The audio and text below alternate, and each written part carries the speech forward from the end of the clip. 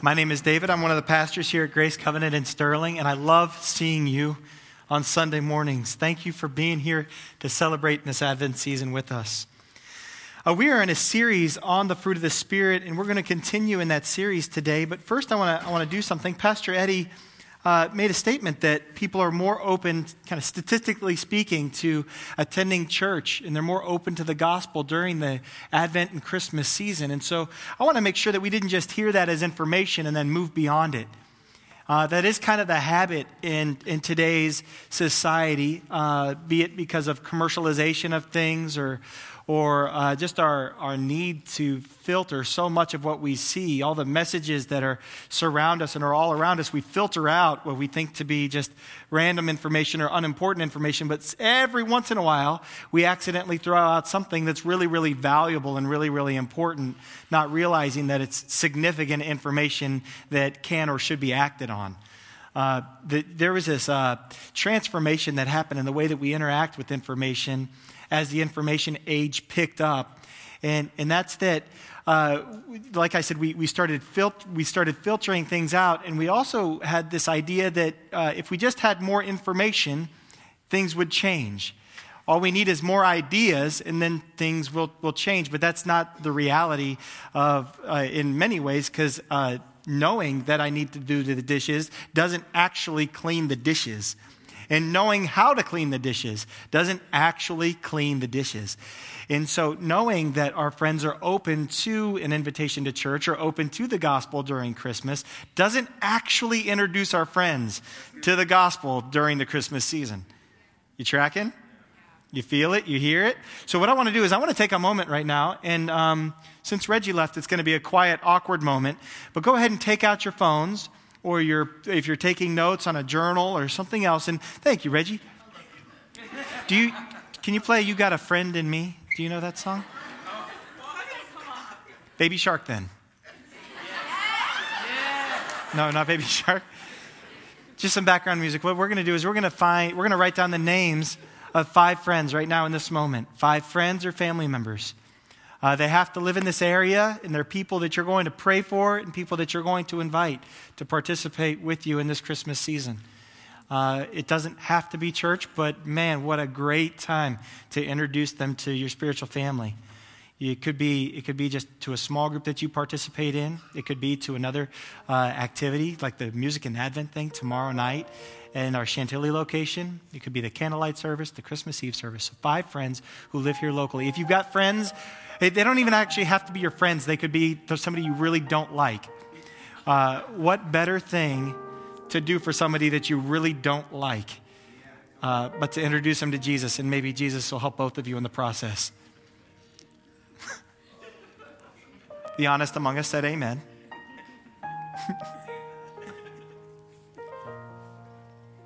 Now your list can go beyond 5, and I hope that it would.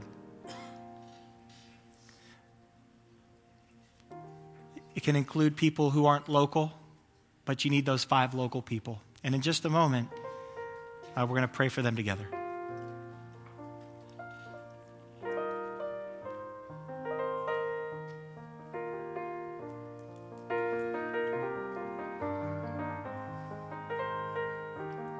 If you want extra credit, you can text them right now. Just be like, hey, about to pray for you in church. But you got to know your people, because that could cause problems also, right?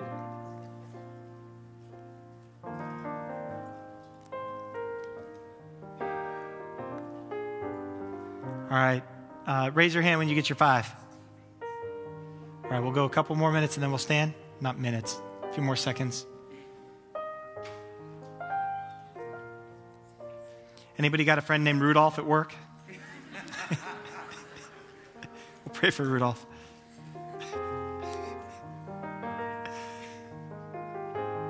All right, I want to invite you to stand with me, and we're going to pray for your people.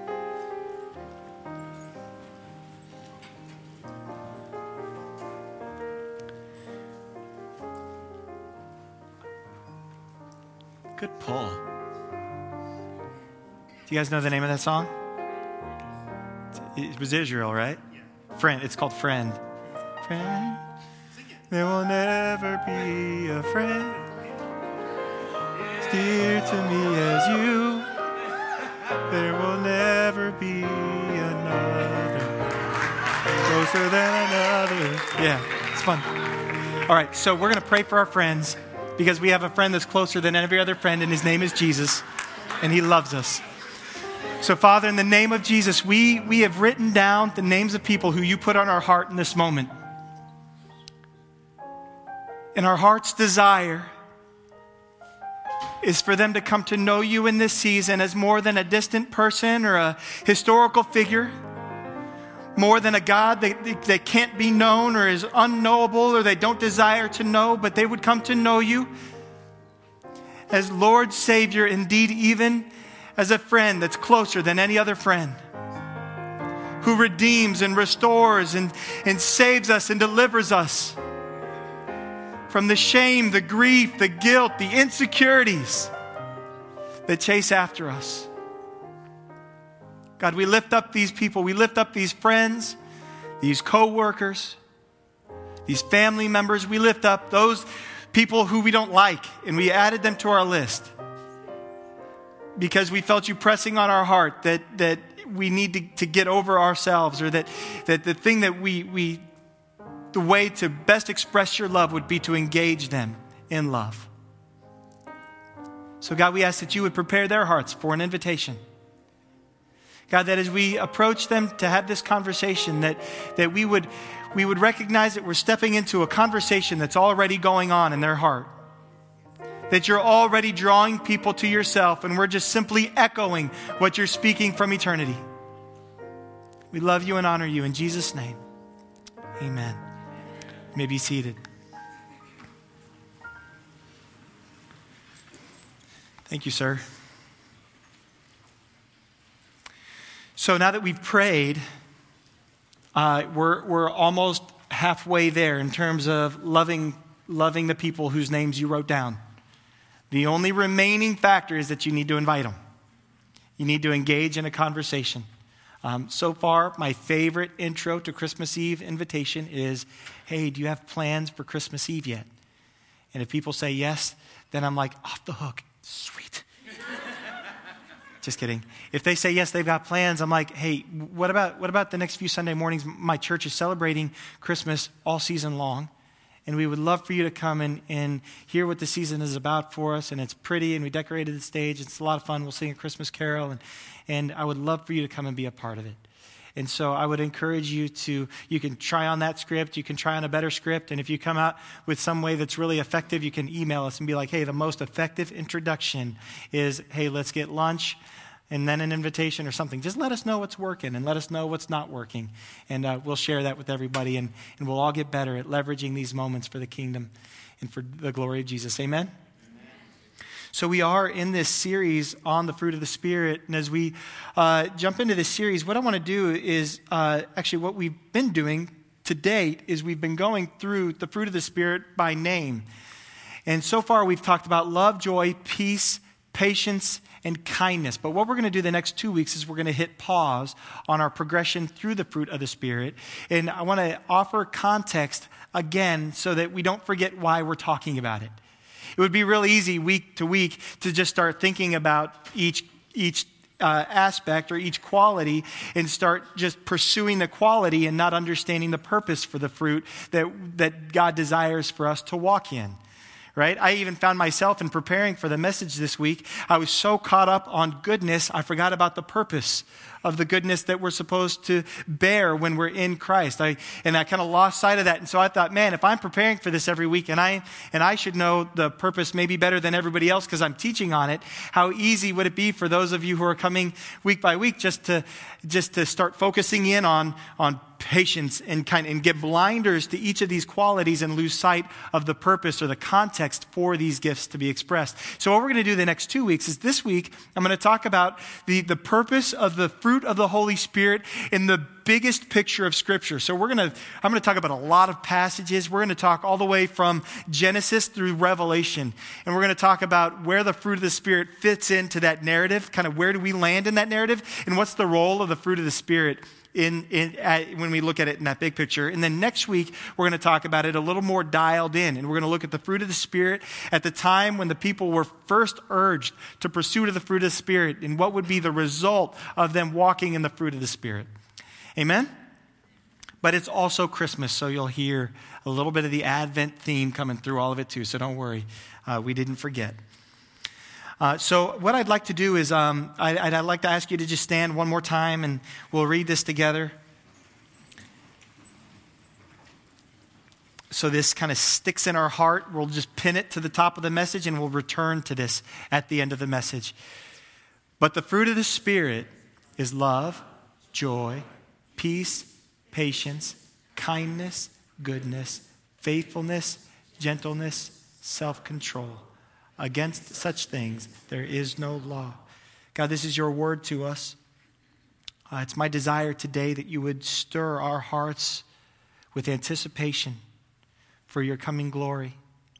And you would give us an appetite, a desire, a thirst, a hunger for more of you in our life.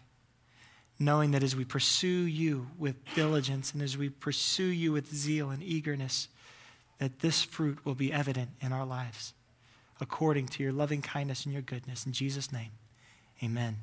You can be seated.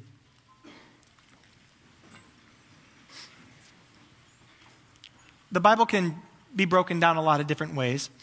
The most prominent way that you see visible is the Old Testament and the New Testament, the Old Promise and the New Promise.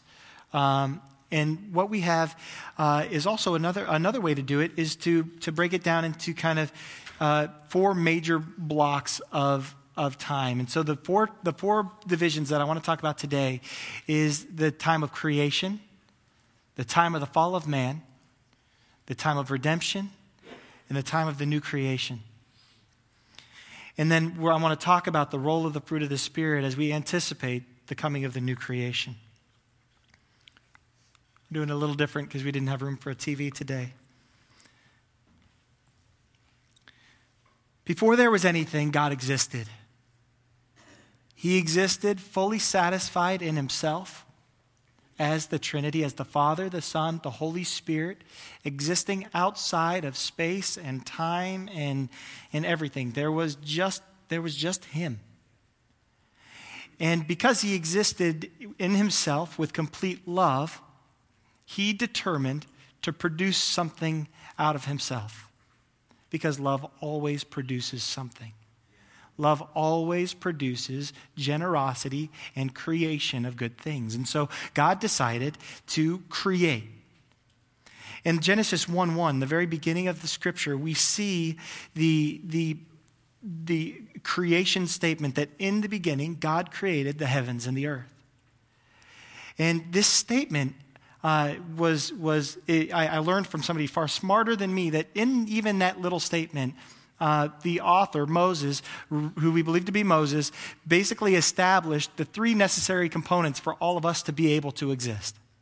In the beginning is time. God created the heavens, which is space, and the earth, which is matter. And so if you have time with no space or matter, you don't exist because there's nothing to set you inside of. If you have space but no, and time, if you don't have space but you have time and matter but there's nowhere for you to be, then you can't exist. And then if you have space and time, or if you have time and space but no matter, we don't exist because we matter and it doesn't matter.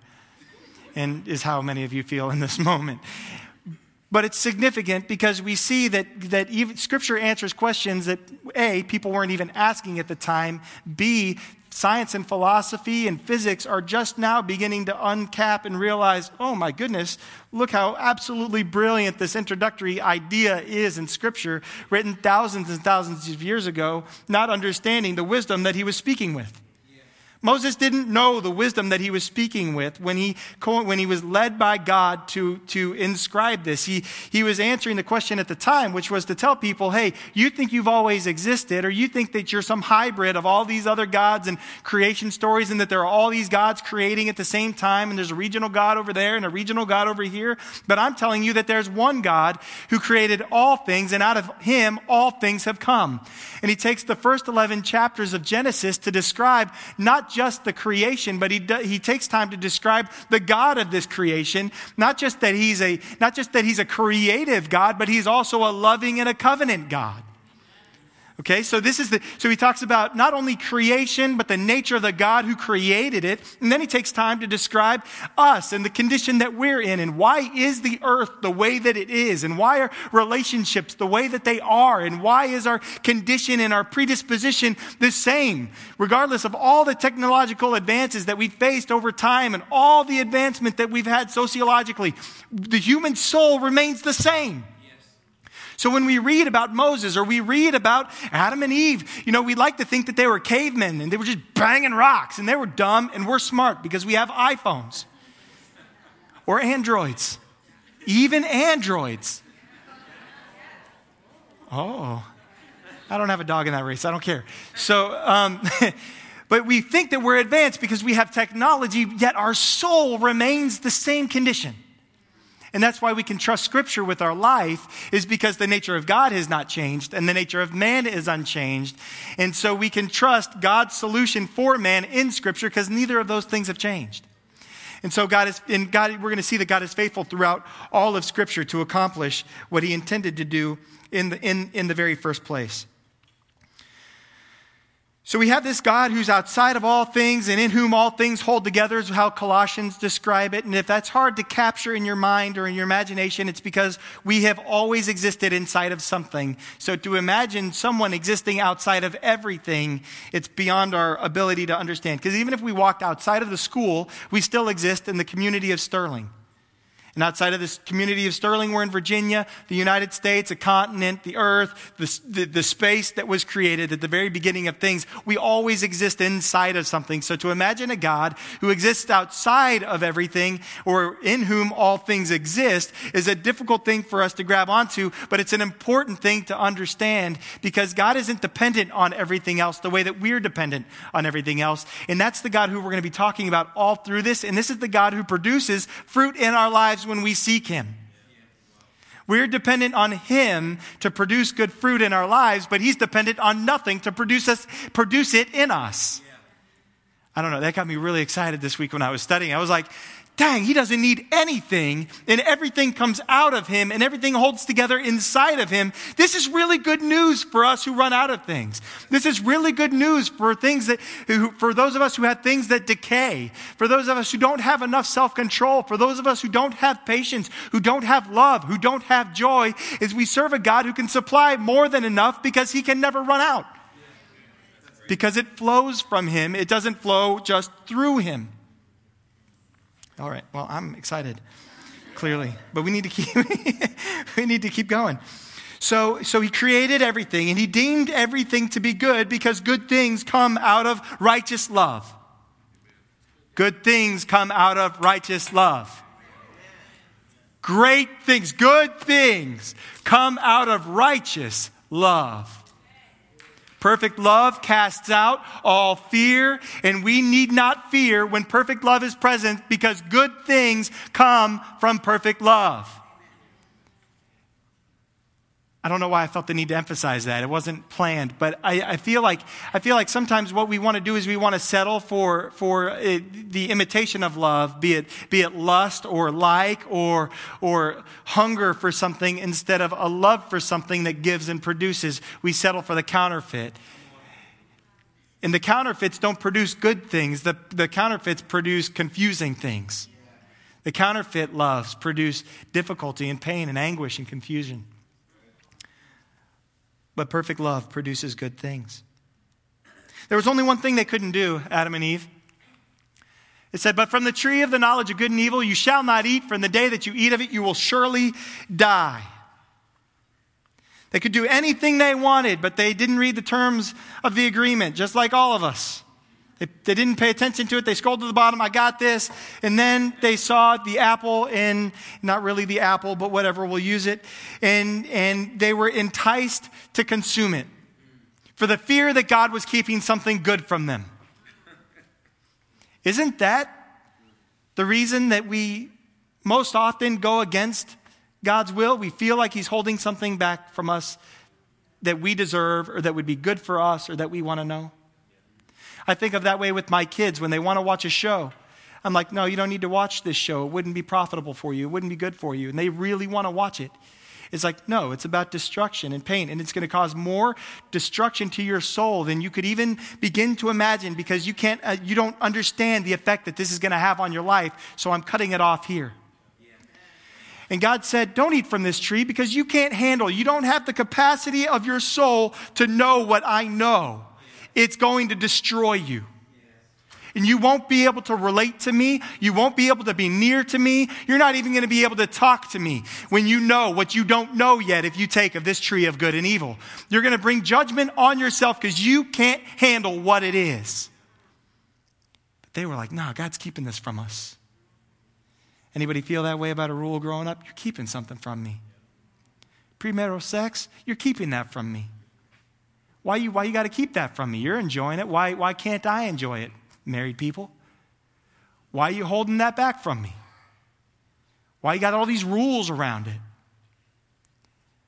Because when you step into that relationship, things are going to happen in your soul that you're not going to be able to understand and you're not going to be able to control. It's going to set a fire off in your heart that you're not going to be able to contain. And it's going to bring a lot of confusion and a lot of insecurity. People go into a sexual relationship expecting comfort and security, and it breeds exactly the opposite, doesn't it? You're like, dang. Like, I slept with this person so that I would know that they love me, and now I'm more terrified when they don't respond to my text right away. I'm more terrified when they don't call me back right away, when they cancel the date, or when they can't do this, or when they can't do that. I live in a state of insecurity and uncertainty because I stepped into something before it was time. Yeah, come on. And so here's this, we have this guy, he said, don't eat of the apple. But we feel that way about all the things, right? Why on earth do we want the 10 Commandments removed from anywhere? Don't commit adultery. Y'all, that's to our benefit. As children, your parents not committing adultery is to your benefit. As a husband or a wife, it's to your benefit that it would be forbidden for your spouse to cheat on you. This is a good thing. Why do we kick against it? You think about the commandment, thou shalt not murder. If we had the first command, if we had that other commandment right, there'd be less murder.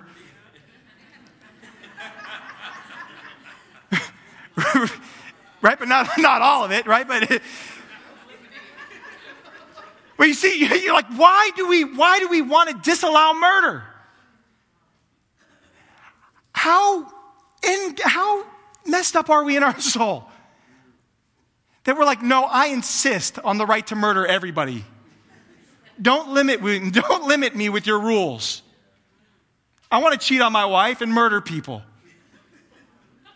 And carve things out of trees and worship them.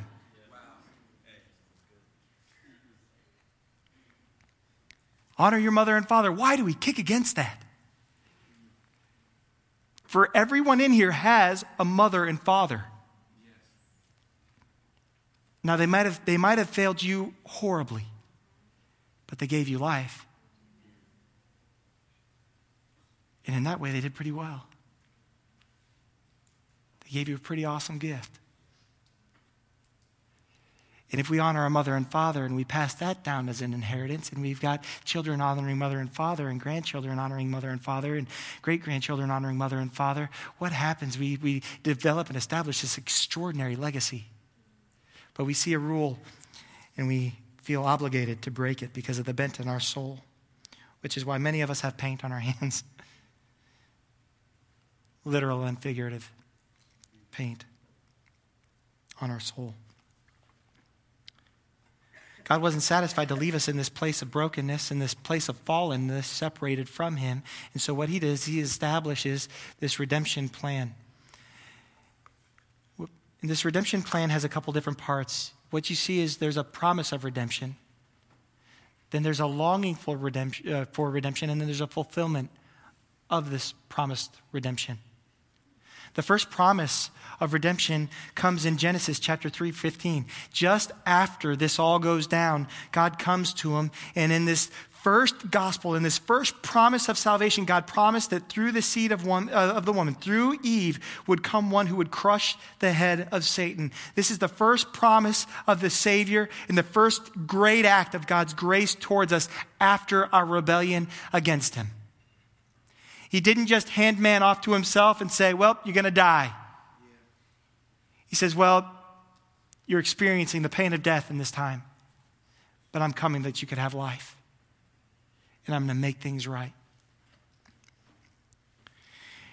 And that kicks off this long history, thousands of years of mankind drawing close to God and then rebelling against him because we didn't like his rules, and drawing close to him because we remember our need for a Savior, and then rebelling against him and pushing him away, and then drawing near again. God all the while calling us to himself, beckoning us to himself, promising us that no, the Savior's coming. I'm going to make things right. I'm going to destroy the enemy who led you astray. I'm going to prove to you once and for all that I'm good and my ways towards you are good, and I'm not withholding any good thing from you, so much to the point that I'm going to give fully of myself, and I'm going to give my best to you. I'm going to give the fullness of myself to you and die on a cross to demonstrate my goodness towards you.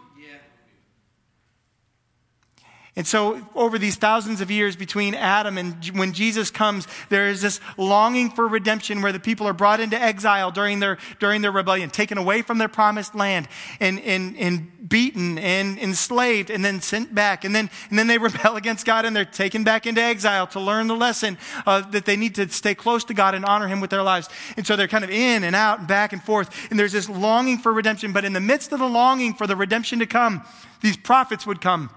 And they'd say, redemption is coming. The promise that was made back in Genesis, that things are going to be made right, is still being worked on. And when the Messiah comes, this is what he's going to look like. This is what he's going to be like. Keep your eyes out. He's coming. God hasn't forgotten you. It's still on its way.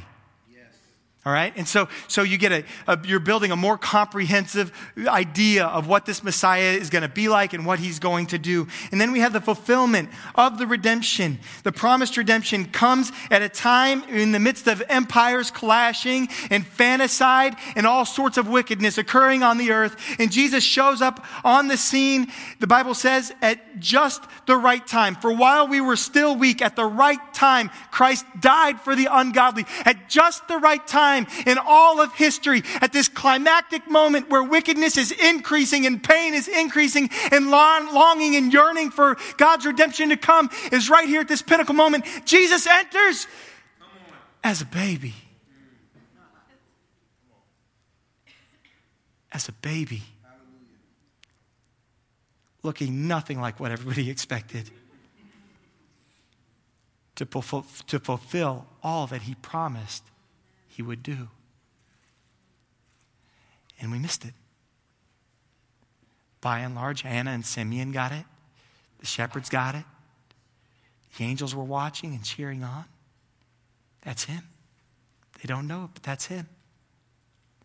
That's the one who's going to bring the redemption we've been talking about. The prophets have been talking about for all these thousands of years. That's him.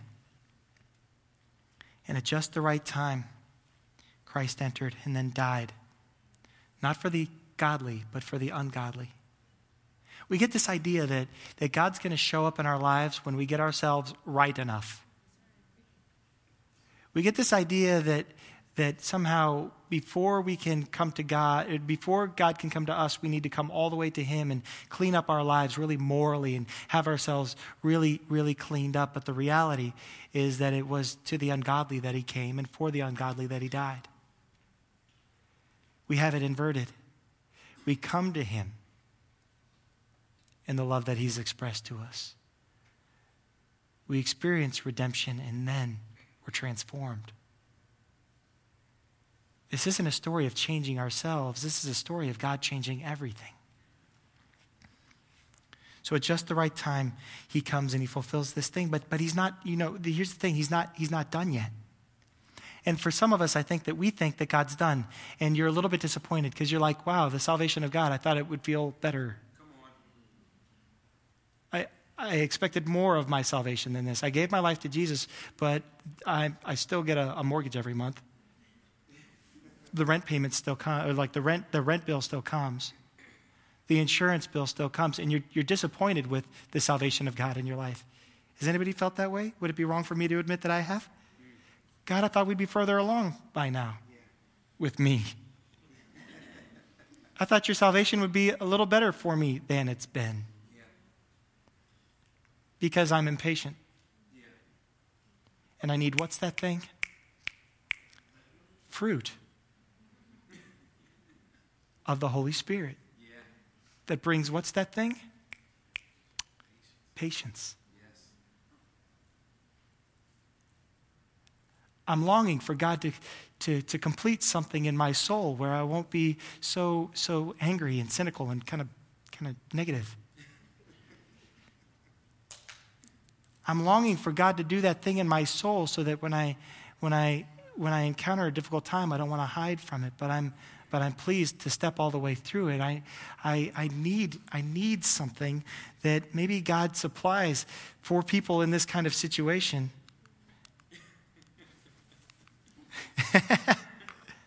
Self-control. Faithfulness.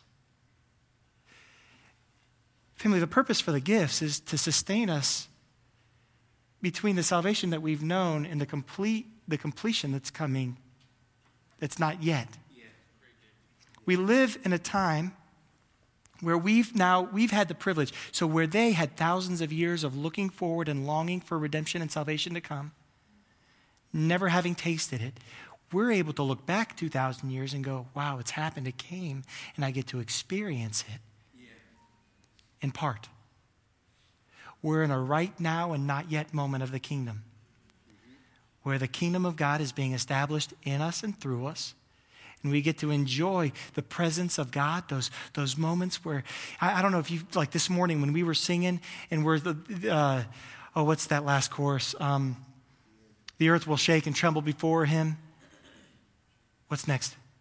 Chains will break and tremble. I don't know. It's something, the chains are broken before him. Like we're singing that song, and it's like that's what's coming in its fullness.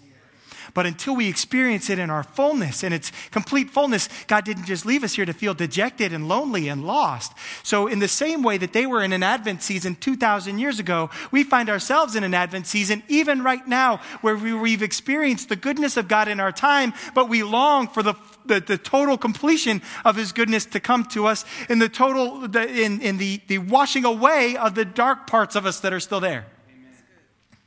We can kind of imagine this heaven where we get redeemed and then we're whisked off into heaven where we get to live with Jesus and fat baby are playing naked babies, angel things up in heaven away from everything else. But the promise of Scripture is something kind of entirely different.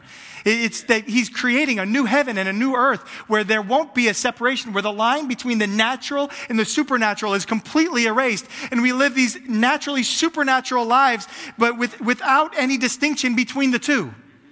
And what you end up with is a Jesus who's walking through walls, but also eating fish. Right? And so we're going to have some kind of otherworldly existence that's promised to us that we get to live in part in this time if we choose the life according to the Spirit instead of the life according to the flesh. What we see all through Scripture is what happens when people live their life according to the flesh. And what we see here is a promise of what's possible if we live life according to the Spirit. One which gives us death. One which brings us life.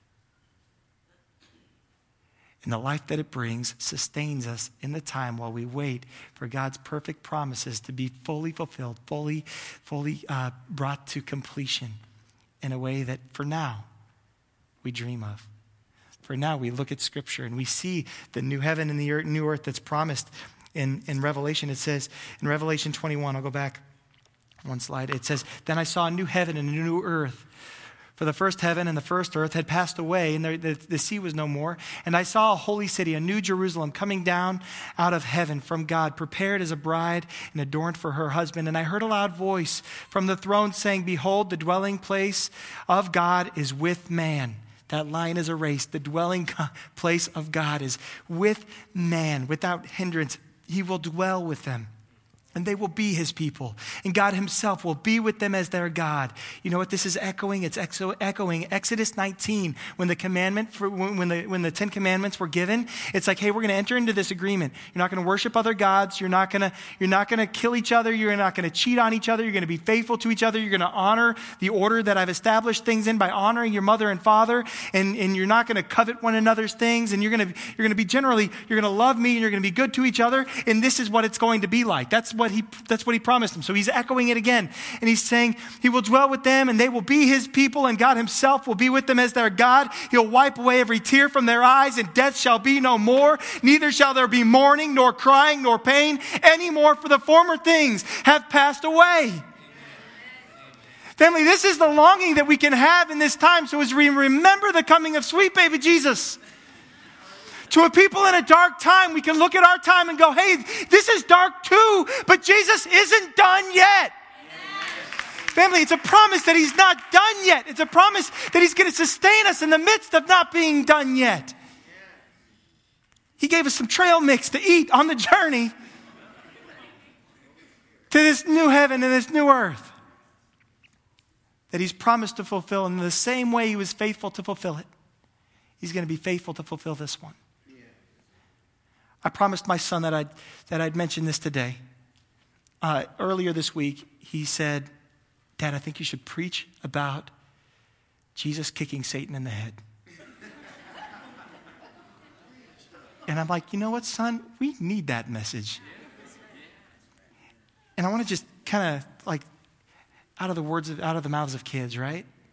What was the promise that was made to Eve in Genesis 3:15? That one would come from her whose heel would crush the head. Amen. Jesus has crushed the head of the enemy of your life. He's kicked it like a soccer ball. But he's not done yet. There's a greater hope and a future promise that is yet to be fulfilled. He's going to do it. And while we anticipate its coming, we have the fruit of the Spirit to bring us through.